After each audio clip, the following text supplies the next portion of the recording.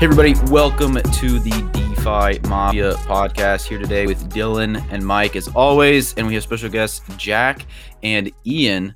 They are both actually friends of Mike's and both working in the I don't know exactly what to say, like crypto space now.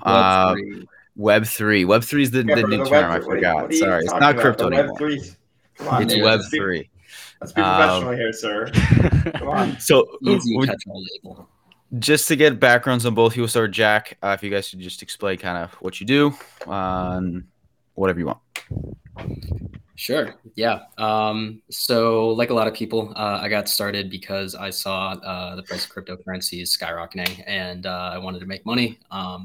And in 2018, after Bitcoin crashed from 20K, it was pretty clear to me that I could not get rich quickly or rich at all, even really, by trading. It wasn't in my blood. So I switched to smart contract development. I started with Hyperledger for a tiny bit, then switched over to Solidity, where I started up Blocks blockchain consulting at Miami University. That was awesome. Got to do a bunch of different things through that. To summarize it. And then also ended up serving as president at the Miami University Blockchain Club. That was pretty fun. And from there, I ended up working on a platform called Rigor. We brought that basically from a piece of paper to a platform that has 7 or 8 figures of investment, and it has a lot of money locked up in the actual contracts we built as well. And Ian was there for all of that. And yeah, we've kind of moved on to zero knowledge now, given that it just seems like the direction that everything needs to go, given that it's a kind of silver bullet for privacy and scalability. We just started pouring time into it, mostly unpaid, but kind of yielded results once we were able to actually demonstrate, some progress. Mm-hmm. Yeah. And as for me, my introduction to the space goes back to 2017. I think everyone remembers the giant boom and bust 2017, early 2018 of the overall crypto market. And at that point, I was kind of only looking at like cryptocurrencies, not really understanding the underlying technology, which is blockchain. And I kind of stayed in that state for the next 2 years until my last year at college. Me and another individual from my school started a business to try and bring an online presence to local businesses in our in the town where our school was, those who couldn't necessarily cope with the pandemic.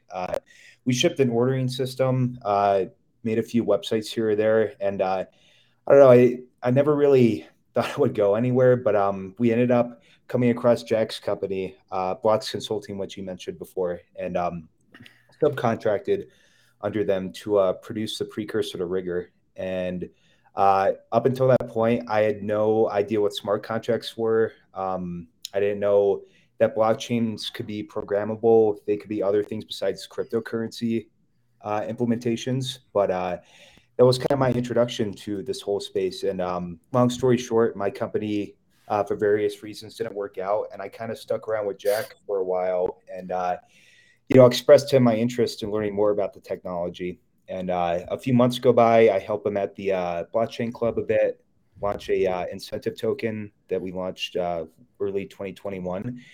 And, up until this point, we both got hired at the parent company to Rigor. And without rambling too much, here we are a year later. And, one of our main focuses and interest in the space is zero knowledge. So there's so many topics that are up and coming, but this seems to be the one that we both agree provides, the most potential value to the space going forward. So, hopefully that was a good non-rambly explanation of my background, but great to be here. Dude, that was great. Thank you guys both for coming on. That's interesting. Like, so basically during COVID in 2020, you kind of like got more into smart contracts and like the depths of things, I guess. And it got you, right?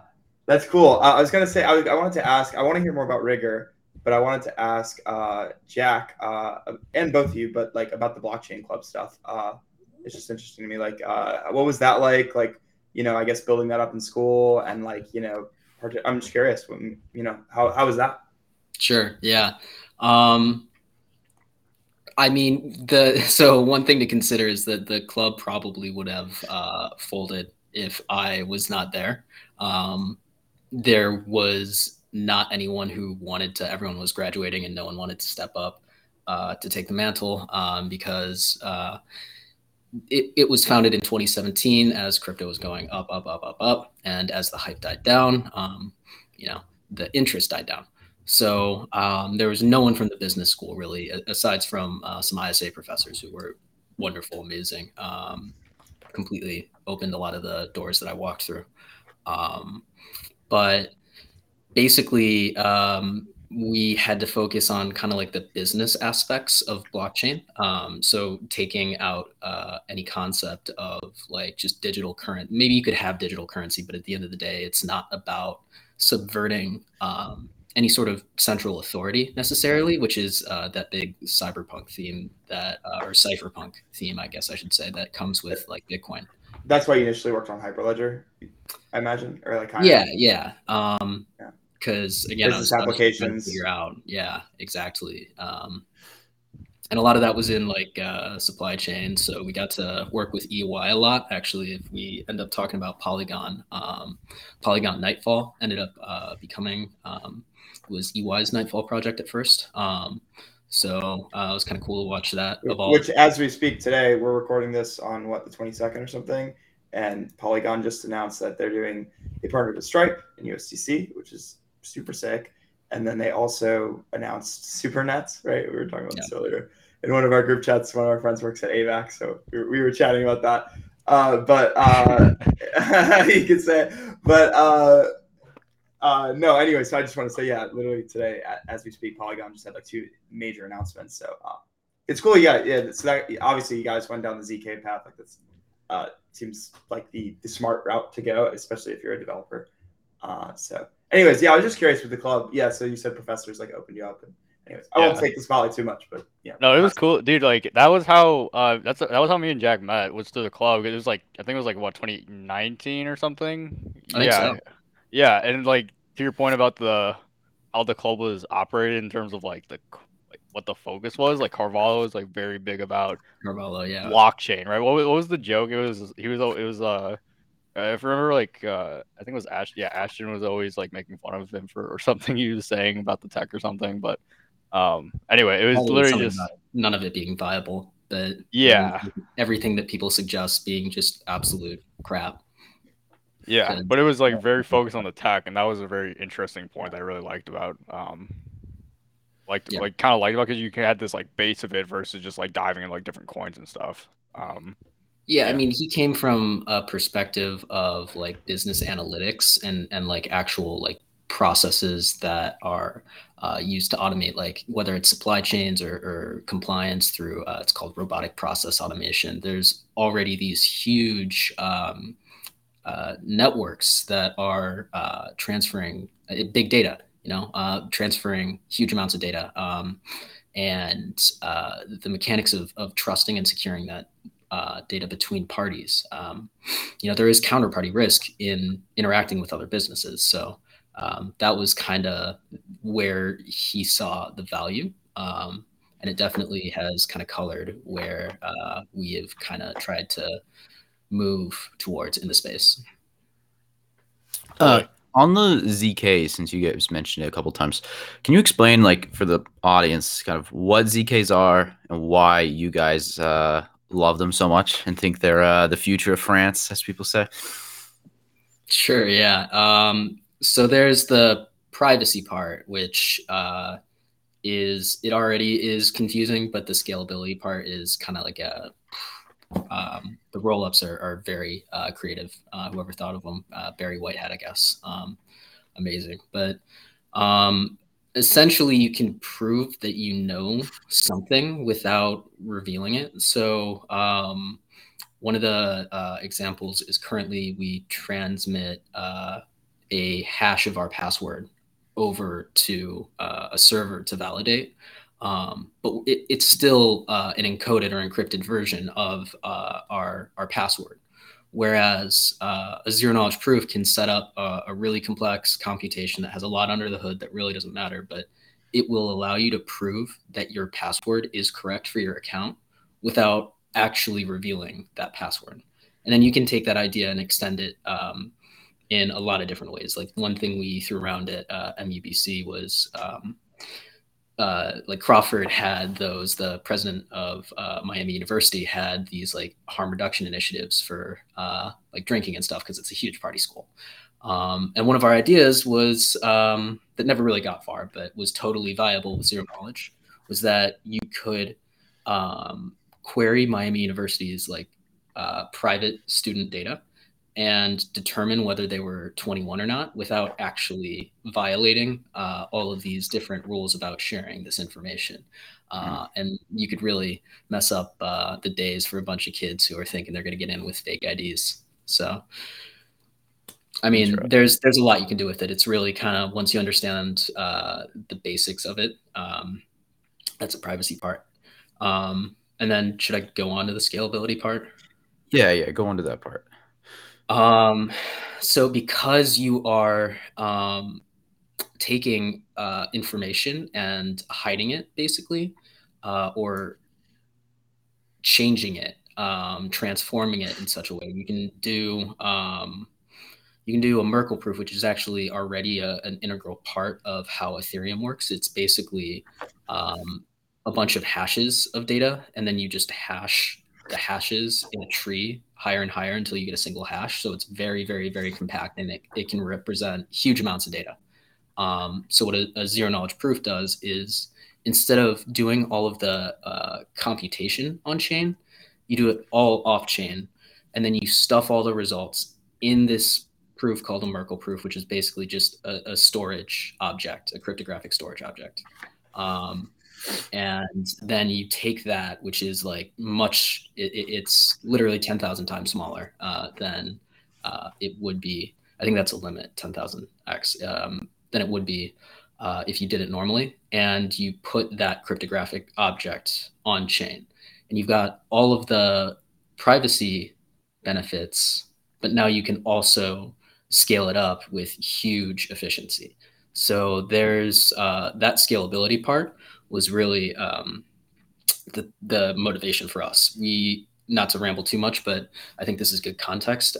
Ian and I were present on a stand-up where at Rigor, there was a serious conversation about where we like calculated gas fees on Ethereum, and we were considering passing on $1 million of gas fees to users.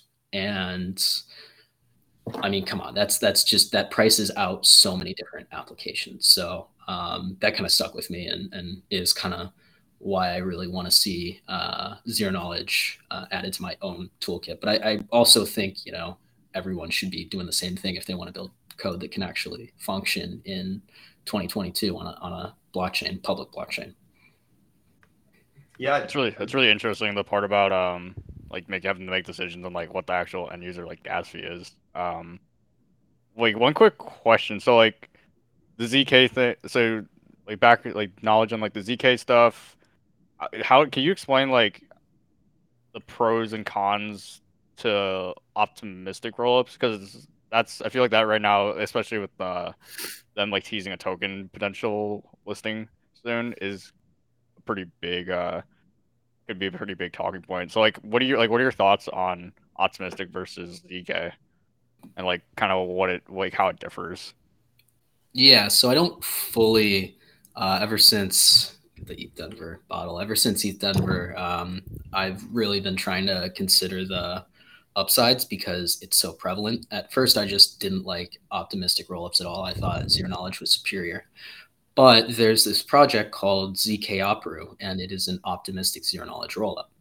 And I don't know what that is, to be honest. ZK Opru, you said? ZK OPRU, I believe it is. And this is where actually BattleZips is going to be working with the Ethereum Foundation. This is a huge Ethereum Foundation project. So however it works, Plugs that BattleZips real quick to explain people kind of because they'll get a good idea of what you're talking about with the how ZK works as far as the information flow. Yeah. So, have you guys ever played the game Battleship? Yes. Like the Yeah. board game?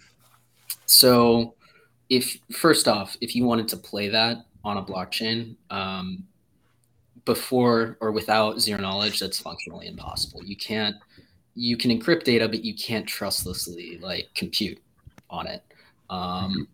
And the first version, what we presented at ETH Denver, what is accessible at HTTPS. I don't know. I said at battlezips.com. That is only privacy, and each of the transactions, it's very slow. Like we'll make a shot and it'll take like 30 seconds sometimes to update on the other side, partially because of the subgraph, which Ian built. We should probably talk about that in a little bit. We should ask Ian about subgraphs because that's a huge, massive thing in DeFi. But whether it's the subgraphs or whether it's just the chain itself, there's a throughput bottleneck there. So version 2, which gets us all the way over the finish line and is scalability, what we do is we use state channels, which is a fancy word for just a connection between two clients, and you're using signatures while you're like advancing state. We advance the game over a state channel where we're signing with like keys, like it's a DApp, except it's not being put on chain. And then, like we talked about that cryptographic storage object, a Merkle proof, we take the data, which so far has been generated in an experience that feels like Web 2, because it's like it's no different. You're passing it back and forth between a peer-to-peer connection. It's very quick. You stuff that entire thing in one transaction, and then you roll it up so you can play the entire game in a single transaction. And functionally, the user has a much better experience, and it costs way less gas. So that's kind of the end vision. That's super interesting. Yeah, that's super. Before we get on the subgraph, I don't want to go on like a too big of a tangent to that, but like, do you see that being like a huge problem with GameFi right now? And like, I don't know, as more users on board, because like right now it's like, okay, GameFi, it's kind of in like this weird state. It's not like really like, is this really what the games are gonna look like type of thing? And it's like when these games start to get, those millions and millions of users on like EVM or like these like EVM chains, or do you think there's gonna be like a big bottleneck there eventually? Yeah, it happened to Polygon, like Sunflower Harvester or something like that. Shot their gas fees up to like I remember that.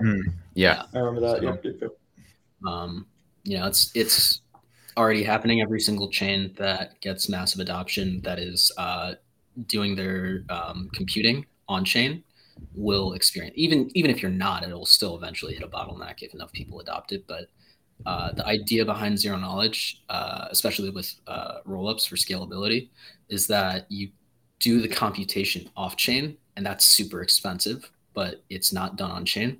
And then you get a receipt, a cryptographic receipt that you can verify very quickly on chain. Roll it up. Yeah, roll it up.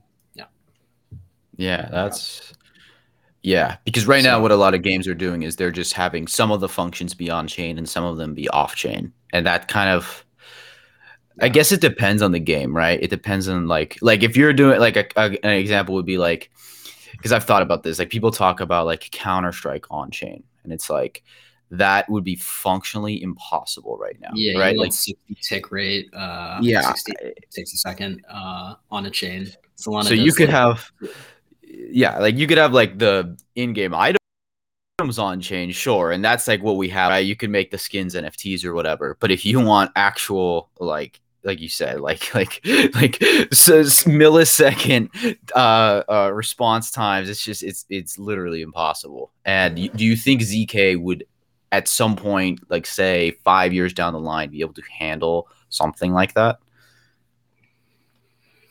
So I'm still not quite sure. I think to a degree, no, you're never going to get something that, at least with the current forms of cryptography we have, if someone comes up with something that like because first off, compared to where we are in 2017, we've had huge advances like Plonk, Plonky 2, all the different versions of Plonk compared to like Groth 16, which is what Zcash was built on. Revolutionary, but already antiquated. So there might be tooling in 5 years that just makes everything I'm saying completely obsolete. But I don't think you would be able to get to a point where it's like computationally or economically feasible to be doing, dozens of hashes, cryptographic proofs a second. Like it takes like 10 seconds for medium and small size proofs to generate. So you could do like, obviously turn-based games are easy, but I think you could probably get a lot of like RuneScape style clicking games that are still kind of slow. You could probably get those going pretty quickly. I don't know. There are people who are a lot smarter than me or any of us when it comes to the networking and cryptography stuff. I'm just kind of walking around the dark forest picking up stuff that I find. But the people who build this stuff could probably do a lot more than we can kind of comprehend at this point. Yeah, I mean, I think this is where Ian is the expert. Oh, yeah. I'll defer to him. Yeah, for sure. I want to bring Ian in. It's been you. I'll give you a break. Well, what's the what about the one subgraph that you had to do? The one that was you were going off a enzyme. I think that's like a really good how you actually get to be a master at something like this, or at least a skilled expert. Yeah, no, that was complicated to say the least. So I got my introduction to subgraph development last summer. I kind of did a project on my own and just played with it a little bit. I definitely wouldn't have called myself very skilled towards the end of that project, but I ended up going a few months after that without any professional experience. But then I came across a project which I am still currently working on right now. It's called Me Tokens, and we're actually going to be launching V2 here in the next few weeks, which is super exciting. But yeah, so when it came to developing a subgraph for Me Tokens, we had a special problem, and that was we needed to well, first of all, are you guys familiar with subgraph to a certain extent, or would you like me to give a little refresher? Give a background on subgraphs. Okay, awesome. So yeah, obviously, what a blockchain is, it's a way of a blockchain maintains state, and in order to get certain data, you want to be able to read off the blockchain, see someone's account balance, see the balances for multiple accounts, that sort of thing. But blockchains aren't great for reading a ton of data at a time. It can require multiple requests, multiple async calls. And Jack and I kind of ran into this issue at MUBC when we launched the incentive token, because we were trying to look at all the accounts that had retweeted a tweet to show their participation in the club. And it ended up resulting in a really slow page load time to get all that data. And what a subgraph does is it kind of eliminates the need for multiple async calls. It's a way to get event data from off the blockchain and store it inside a database where it's easy to access that data through a language called GraphQL. So instead of having to make multiple calls at once, you just specify how many records you want. And in addition to that, you can also perform filters on those records. So like look for account balances above a certain threshold or below a certain threshold. So this is pretty essential to scalable dApp development in 2022. I mean, if you don't have a subgraph, you're not going to be able to really have a performant app that is comparable to what you've used a subgraph before, for sure. You might not know that you used it. Doesn't Uniswap have it? Uniswap literally everything. Every major DeFi platform is bound to use a subgraph. So you've definitely used one before without realizing it. But could you explain, like in a Uniswap example, since people are familiar with Uni, like how they would use a subgraph? Yeah, absolutely. So like writing on chain, or performing a swap, a subgraph is only used for readable data. Like anything writable is specifically smart contract related. But let's say you perform a swap, right? And you swap USDC for ETH or any token. That is going to be stored. That is going to emit a transaction event, and Uniswap. One good example for where their subgraph would be used is looking at all past transactions. Let's say every transaction has an ID, and you can access one transaction at a time on the smart contract. Again, there it's going to involve multiple async calls. You don't want to go through a list of different transactions based on ID and request them one at a time. You're going to want a list of like the past 1,000 transactions, that sort of thing. So that is where subgraph would be critical to rendering that data in a performant and quick manner. Okay, cool. I know you were mentioning, what was it, Enzyme you said? Yes, yeah, so Enzyme. Getting on to Enzyme, are you guys familiar with Enzyme Finance? No. Okay, so Enzyme, without getting too off topic, they offer what are called vaults, and it's the idea of a vault is you can basically deploy your own fund on chain, and it's completely transparent. People are able to gauge your performance. And it's kind of limited. You can only do so many different assets that are supported right now. So they use Chainlink oracles for asset pricing. That's sort of where the limitation comes in. But they have one of the most impressive subgraphs in the space. And the reason is they're able to utilize Chainlink price feeds to create time series data. So what the price of a certain asset is at a specific hour, day, week, that sort of thing.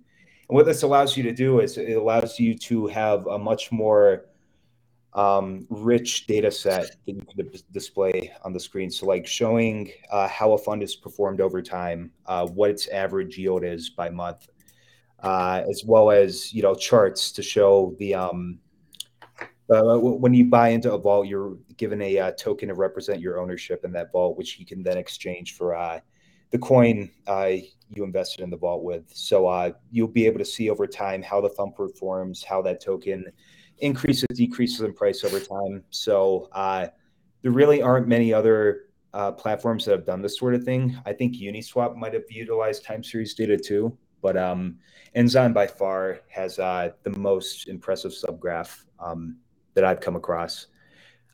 So I went off of their model pretty much for this Me Tokens project because, like Enzyme, we need to show the price of a token over time as it appreciates, depreciates in value. So there right now, we're only using stablecoin example as we get into V2, but eventually we're going to utilize more and more Chainlink price oracles to be able to represent the fluctuations over time of a specific Me token. And without I don't think I'm going to get too in depth on what Me tokens is, but that by far was what I would consider the boundary from where I went from a novice subgraph developer to a subgraph master, where we are today, developing one for BattleZips. But yeah, no, that's basically my background on it. For BattleZips, we just wanted to use a subgraph to retrieve data, game data from on-chain to refresh the state. So let's say a user gets disconnected, they just refresh the page for any reason. There again, you don't want to go shot by shot on the BattleZip board. You want to be able to get all those shots and repopulate the screen in a efficient manner. So their subgraph was a perfect use case. But what are the limitations with subgraph? It's great. I mean, you're not going to be able to come across anything better when it comes to reading on-chain data. But a real limitation is because it's in its early stages right now, the hosted service, which is what we used, is receives a lot of traffic. So it's not often very quick to update. So sometimes you would hope to get some reflection of the state change within a few seconds once a transaction has gone through. But it can oftentimes take 40 to 45 seconds, which is not great when it comes to a real-time game. And that's one of the problems right now. We're looking to state channels to come across, deliver that performant experience of a Web2 like game in the Web3 space. So it served its purpose for our initial implementation of BattleZips, but going forward, it's probably not the best long-term solution for a real-time game. What's the limiting factor there on subgraphs that they can't get faster than that? Well, I think it's mainly due to the fact they receive a lot of traffic. Like I said, there's not really another service in the space that can index data so efficiently. You could go ahead and maybe create your own database to listen to on-chain data, store events in a database, and query it efficiently that way. But Subgraph just provides you with a really nice and concise toolkit to where you can specify what the address of your smart contract is, what events it emits, and then based off that, using their toolkit, you can easily create listeners that listen to this event data and store it in your own personal subgraph. So ease of use draws a lot of people in. But again, getting back to your question, that many people coming in for such an amazing service has a cost, and you're just having trouble putting up with it right now. I want to add the caveat, and this is the exact same issue that Me Tokens is experiencing with Ceramic. A lot of these services will offer free endpoints that you can use. So this hosted service, they're giving away for free, and huge swaths of the Ethereum ecosystem, EVM chains rely on subgraphs for free. So you can actually, it's a decentralized protocol. If you are this dedicated and you want to have guaranteed performance, you can download and run a node yourself and index everything yourself. Eager, Jack. I was going to get to that. Sorry. Oh, good. No, you can take it away. Sorry, you just said that you couldn't do it, and I was like, wait, but you kind of can. I was going to get to it. No worries. Okay. Well, it's okay. I think that's good on the subgraph discussion. I think we'll have to read more on that because that's something that I don't think you can understand in the first explanation. But okay, let's go back to, we were talking about ZKs, and can we talk about kind of just a few different like comparing chains and kind of different scaling solutions that are out there, and maybe your guys' thoughts on kind of the state of things. You've got like Avalanche subnets, you've got Solana, you've got Cosmos, IBC, like Polygon, like we mentioned. I don't know exactly which ones you have strong opinions on, but if you have anything, we'll hear it. Yeah, and for the screen share, this Jackson, this before the pod, I thought this was super interesting. And for people who are not on YouTube, it reads, so how standards proliferate. And the situation is there are 14 competing standards, and then 14 ridiculous. We need to develop one universal standard that covers everyone's use cases. Yeah, and soon the situation, there are just 15 different competing standards. I thought that was like really interesting context to that question that you sent over before. Yep, And, there's an right, like it's impossible to basically unify everybody. Yeah. So if we talk about like, yeah, I mean, you could pick up whichever one. I know you have a little bit of experience with like Polygon, right? Or maybe Cosmos. I'm not sure. Whichever one you want thoughts on. I don't know if Zach or E wants to go first. I'm not sure. I don't know. I guess I'll just say really quickly. Like, I guess if you're normally use, if you're comparing, like, which you prefer. I mean, that's tough. Like EVM chains are nice because there's a lot of standardization around them, but there's a lot of limitations. So, I actually really do like the tech behind Solana. It's just the validator set for me. So I think there are a lot of cases for a lot of different chains.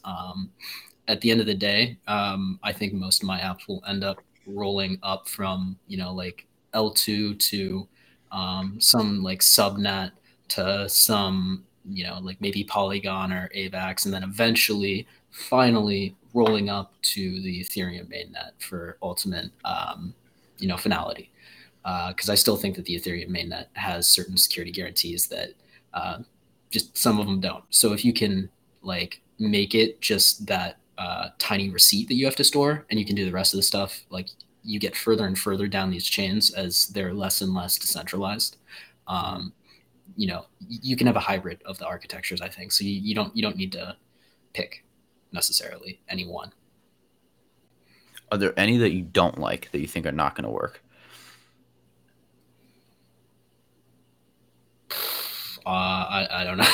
Not anything that I could give you. I mean, there's passionate people behind all of these projects, and a lot of at least the utility platforms, right? AVAX, anything that can run a smart contract is going to be, it's going to have something behind it, unless it's a clone. But yeah, Binance Smart Chain. There you go. Okay. Yeah. So Binance Smart Chain would be the one I would pick to hate on. But other than that, I don't necessarily, I'm not going to use the chain, but there's nothing stopping it from existing. There's no reason it shouldn't. So. Yeah, because like right now, like everyone's talking. Oh, sorry, you can go on. Go ahead. So like on the topic, I was gonna ask. So like, right now everyone's talking about like, oh, like what chain is gonna be like the ETH killer, quote unquote, and it's, I mean, it's kind of a meme, right? But like for us, we're I don't thinking think like, anyone says. Does anyone smart actually say the term ETH killer anymore? Nobody says that. Like no, yeah, I was nobody saying, reasonable it's like a thinks meme, ETH's gonna yeah, die. That's if you think ETH's gonna die, you're just retarded. yeah, Continue on. Yeah. yeah. So it's like, Sorry. okay, like so if given that like all these things are gonna be around, and it's gonna be like you said, like the situation where it's like, okay, maybe we roll to this chain, blah blah. Like where does kind of like the value, like where do we see like which chains are able to like kind of like rise up, and like where does that like where does the value creation for that happen? Like what chain, like what chain, um how do I put this, like what traits of that chain make it so that it has more value than the other ones, if that makes sense. I'm not sure if I'm putting it that well. Network effect. I mean, I think that's really the number one thing. If you build a superior app to anything else that's just brand new, and it's also on Solana, and you get a bunch of users that just are not, it's who you bring into the space that's new, really, I think. So, yeah. That's an interesting point. Like, okay, Solana is a good example with Steppen recently. I'm not sure if you've seen kind of the craze with that. It's basically like a pay to, what is it? Walk to earn or whatever. It's like an app that people have, and they can walk around and they get paid a token, and it's on Solana. And it's like one of the early applications where I've seen complete normies who don't know anything about crypto, blockchain, anything, but they're using it and they're getting paid, and that's on Solana. Right, it has like other like social media stuff that they're kind of building and things like that. And then like Near is now coming with their own like sweat coin type thing, same thing.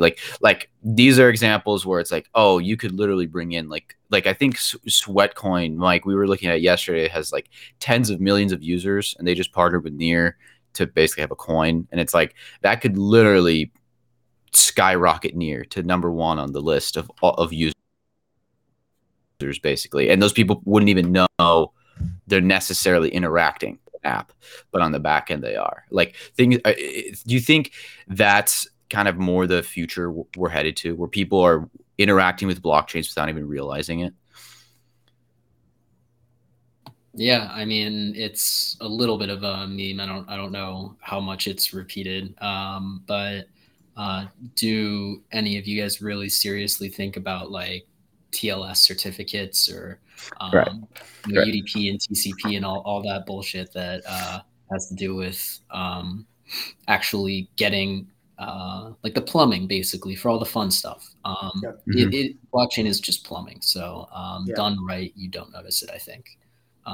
Right. With, again, there's the exception of stuff like Bitcoin and Monero, where the whole purpose is, it might be difficult, but it grants certain special properties.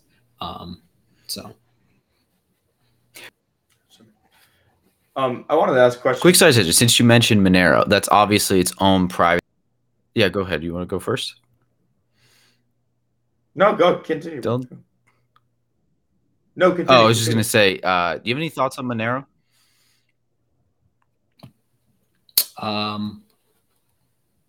I have heard a lot of people joke that the government runs it. And I think that would be funny if it turns out that they popped SHA-256 a while ago, and they're just like monitoring it and only going after the absolute worst. I mean,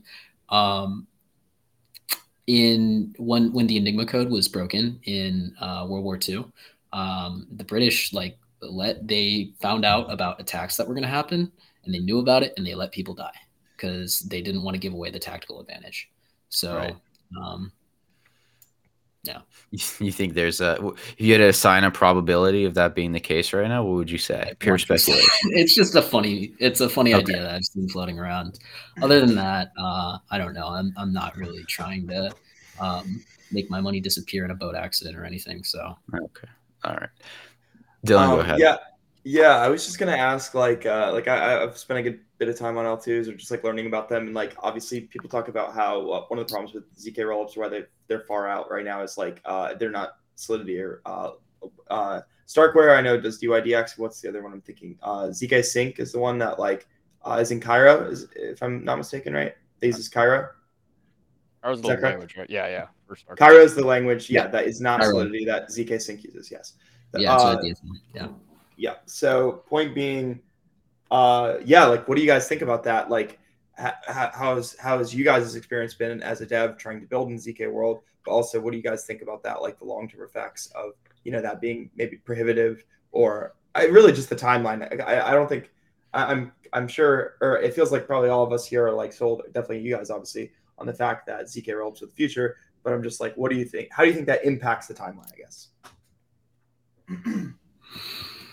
Yeah, and I mean, I'll let Ian talk about stuff like Mina. And I took a look at StarkNet, but I decided not to go down that route and to go with something that was on an EVM chain, like it was not an L2. But there are so a lot of the current, and this is going to be a little technical, but the current model that most zero knowledge uses is something called arithmetic, or not arithmetic. It's rank 1 constraint systems, which basically turns everything into like a logical circuit rather than actual code. And there's a bunch of special intricacies that go into that. That's not really fun, but it allows you to do dynamic things. Whereas there's something called arithmetic intermediate representation, and that is what most zero knowledge virtual machines that can do general purpose zero knowledge stuff, that is like really what we want. That is still, much more nascent and being developed. So, I was a little hesitant to just like push straight forward with, non-ZKVM code, because, who knows, tomorrow it could come out that there's a working virtual machine, and all the work that, you're doing with Circom maybe is completely useless. But I think that even if something like that did come out, there would be some time before it was adopted for sure. But yeah, I think in the next few years, it's really going to start to ramp up. But do you think it significantly it makes the developer experience better or worse at all, or worse? Yeah, way worse. Obviously worse, but 10,000 times worse. Yeah, I was gonna say, can you quantify? Yeah, okay. 10,000 times the scaling, 10,000 times the pain.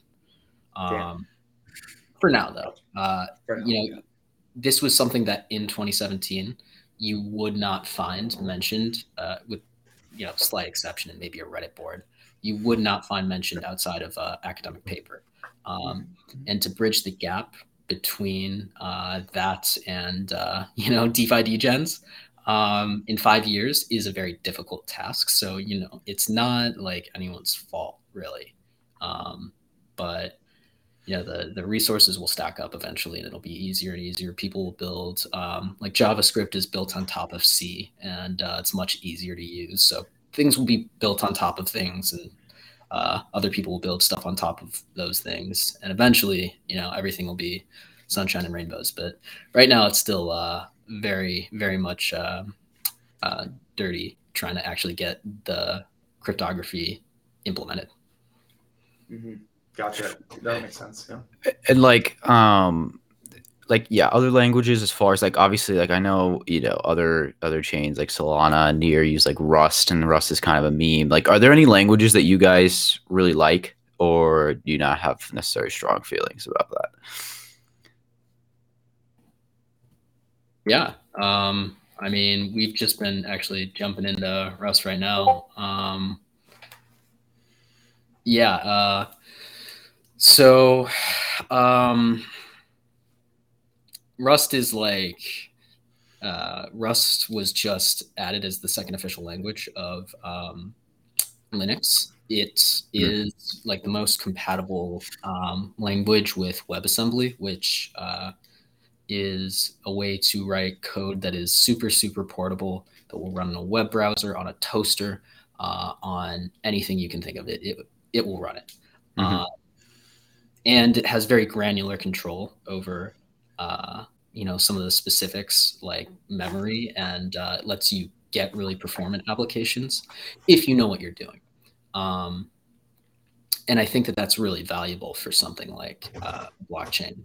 But also, when you have so many people who have no clue what they're doing, it's like, the wormhole hack. It's no wonder with how complex it is compared to writing contracts on Ethereum. It's a lot harder, and in my humble opinion.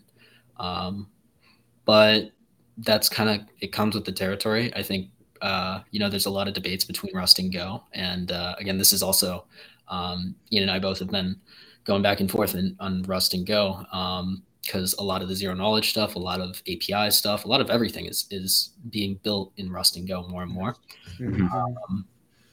And it's a complete toss up which one will truly win, but I'm putting my eggs in the Rust basket. So okay. I heard Tarun Chicha from Gauntlet, who I think is like one of the better thought leaders in the space. He said recently that Near has the best dev experience, and then Polkadot he said at second. ETH Denver, they had a ton of devs there. They were really popping off compared to like everywhere else. They had some sweats too. Like they were, it was a different atmosphere than everywhere else. It was kind of cool. I work at Woo, and I hear a lot about Near internally as well. Like I'm hearing more and more. I mean, obviously you see it on Twitter everywhere too. But point being, like, I mean, it seems like obviously it's a great experience for devs, but also like more and more people are building and investing in it as well. So, anyways, cool. I just wanted to on ZK DeFi. This is where like I'm really interested, because right now I think one of the very like biggest I don't know, like one of the bad things about DeFi, I guess I could say very simply, is that like everything is public, right? If I know what your wallet is, I can see everything you're doing and all of your interactions. And I think the idea of telling the average person that, right, like if you actually want to onboard like the masses onto DeFi, the idea that like, your neighbor can just look at your wallet and see everything that you're doing, right? That is not going to fly. With ZK DeFi, like what does that kind of look like? I mean, I think it's kind of almost hard to imagine, because there's other implications too on like, not to really go down that rabbit hole, but like government tracking versus like all types of stuff. Like, do you have ideas around that?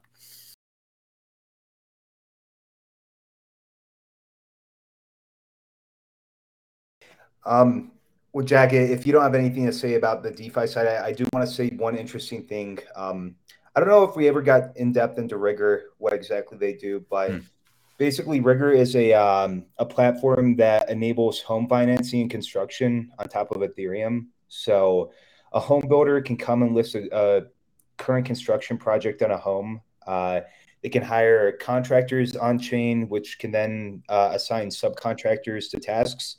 And then these homes can be put into lending communities where investors can come in, see what the builder has put on the home in terms of APY to earn if an investment is put in, and come invest. But one of the really interesting things that Rigor is trying to do is they almost want to recreate the mortgage-backed security on chain. So they're going to have it so these communities are kind of bundles of mortgages together, and investors can come and buy in.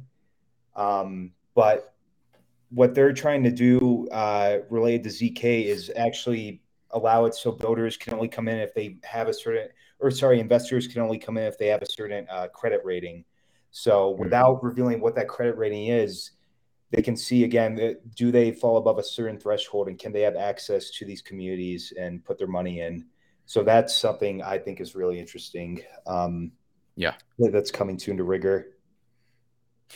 Okay, that's a good like Polygon announced recently they're launching ZK IDs. Do you know much about that? Like identifiers? Like basically like having it kind of what Ian was just saying about like a credit score is one example, but like literally having an ID on chain, but being able to interact with an application where they can verify certain things about you without knowing who you are. Right. Yeah, I think one of the really interesting applications that I would like to see adopted by, at least a government, if not our government, is I'm trying to remember the name of the act. It came out like last year, but it was like stop robots from scalping our stuff or something. And it was basically making ticket scalping illegal. And while that's great, banning things works really well, as history has shown. Instead, we could just make it literally impossible to duplicate a spend. So there's something called Semaphore, which is they call themselves a privacy gadget for Ethereum. But literally, you could copy paste the code. You would have like one Semaphore gadget for like each ticket listing. And then you have like everyone's got like government issued IDs, or even like you have to go register your ID privately. There's some way that you've authenticated your identity in real life, even though it's not like public on chain. There's like a identifier stashed in, again, a Merkle tree.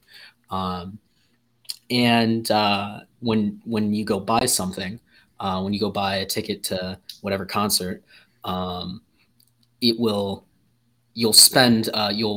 use an external nullifier, is the cryptographic term. But functionally, what that is you signal that your ID has already purchased this without actually like broadcasting to anyone that like David just bought this. That's not how it works. It's just this random change in the data. But if you try to go repeat it, you'll be stopped by that nullifier, and you won't be able to do the action again. So you could build a system that enforces, you can only buy one thing online or something like that, without exposing personal information or doing anything like that. So there's a lot of ways to extend that. Yeah. I'm really excited about, because I think one of the challenges is like with DeFi, right? You can't do under collateralized lending very easily, for example, because you don't really have like credit scores or things like that to trust people with, right? Whereas if you had some type of ID, but the problem is people don't want KYC, right? Like that's the main thing. So if you could have a ZK ID where the protocol can verify things about you without knowing who you are, that I think opens a lot of doors for DeFi that people aren't really thinking about right now. Like that's one of the things I'm most excited about, and see if people are going to build something like that. I guess another thing really quickly that I would say is, I don't know if you guys followed like all the legislation last year, but the terminology self-hosted wallet. Did you guys see that? Yeah. That's like some super scary, like everyone was freaking out about that. But I think that building in like decentralized but compliant systems is actually going to be really easy, because a self-hosted wallet is just MetaMask, right? You can sign a message from an exchange, and that can serve as a KYC offboard, and then you can do whatever the hell you want in crypto land. And like Tornado Cash, I didn't even notice this until Mikey sent me the Bitcoin fungibility thing. Tornado Cash apparently now blacklists certain certain addresses that are determined to be bad guys. They did this. They did this for North Korea for Lazarus. Yeah. And I'm not saying that that's necessarily the wrong move, but it's also not fully and entirely decentralized. Mm-hmm. So. Right. Yeah, we were having a lot of conversations about this the other day about like what actually, like, what does that look like in like a year from now, right? Like, and how does that impact like what specific tokens are like on like different chains and all that stuff? Like, do you just get like blacklisted coins, and then like what happens? Like, what's the situation then, right? I mean, I guess it makes everyone else's coins more valuable because they're just sitting there. They're not going anywhere. Yeah.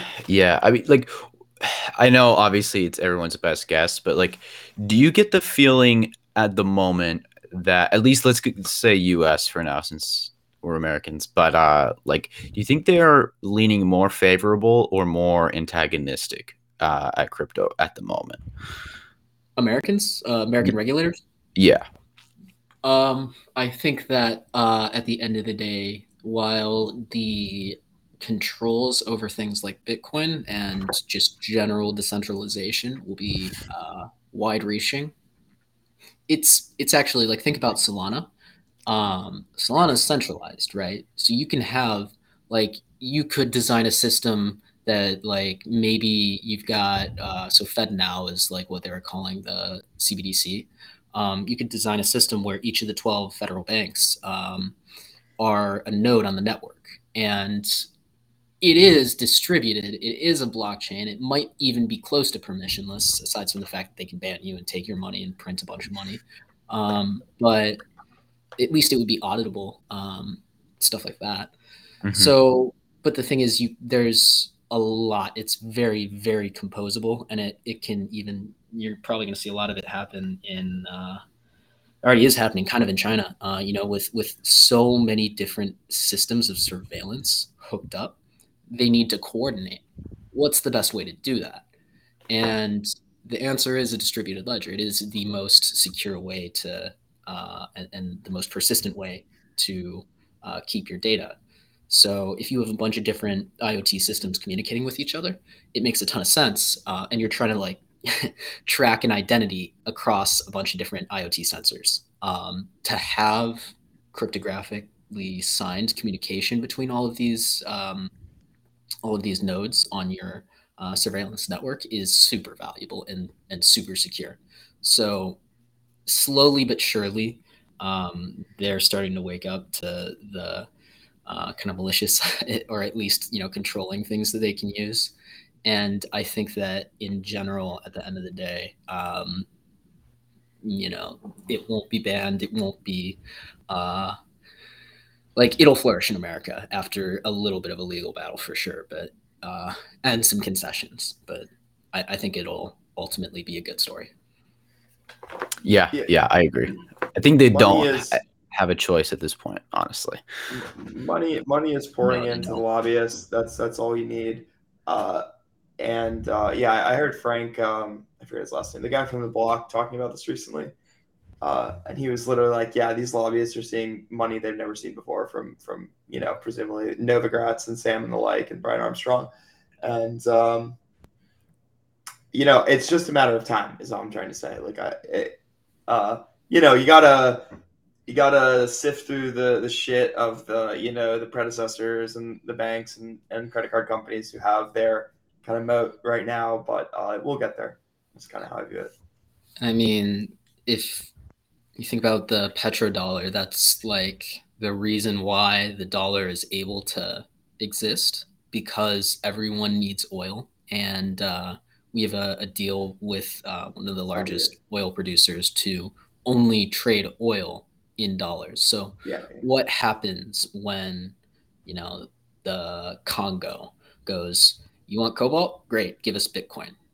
And we're like, no, right. No. We'll give you dollars. We'll give you this. We'll give you that. We'll give you any currency you want. Nope. Give us Bitcoin.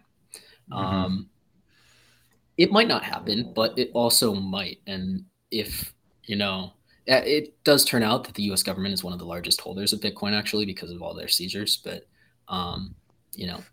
not that notwithstanding, it's a pretty big issue if resources that they absolutely can't live without are locked behind truly sound cryptocurrencies. Mm-hmm. No, yeah, no, for sure. Long story short is zero knowledge good. Yeah. No, and we can end it with hopefully zero knowledge proofs. Don't let the U.S. government spy on us all with Circle in the future or whatever. Yeah, and I'll also leave it with this. If anyone watching this or listening to this is a developer but wants to get started, we with zero knowledge, specifically the Circom stack, we did a YouTube series. With basically, it's nothing special. It's just us running through the construction of the code base and all the different motivations behind pretty much everything in it. So it's a really great tutorial on how to get started with Circom. So you kind of need to understand Solidity already to really utilize it to its full extent. But if you just Google BattleZips Snark.js on YouTube, I guess YouTube, search it, you'll find it for sure. We'll get the link to that. I'll make sure to put that in the description when we upload for everybody. Any final thoughts before we go? Just ZK good, and hopefully the government doesn't surveil us too much. This was dope, guys. Thank you guys for coming on. This was a great combo. Yeah, this was really in depth. I'm gonna have to re-listen to this. Yeah, I guess I'll just leave it with this because you guys did ask a couple of times about like one chain to rule them all. I think that ETH is a root chain, and I think that nothing's going to replace Bitcoin. But beyond that, it really is. There's no room for maximalism, and just working on interoperability will see everyone benefit. So, I don't really think that shitting on anyone's tokens, at least if they're not scam coins, is that much fun because, they're just trying their best to build something. Yeah. You hear that, brother? I feel that. Yeah. Real quick, Jack and Ian, plug anything you want, socials, whatever, if people want to find you. Yeah. JP4G across the internet, GitHub, Twitter, everything. So you can find me there. Cool. Yeah, and for me, BrightIR 2025 on Twitter. That's BRIGHTIR 2025. Awesome. Perfect. Thanks so much for coming on, guys.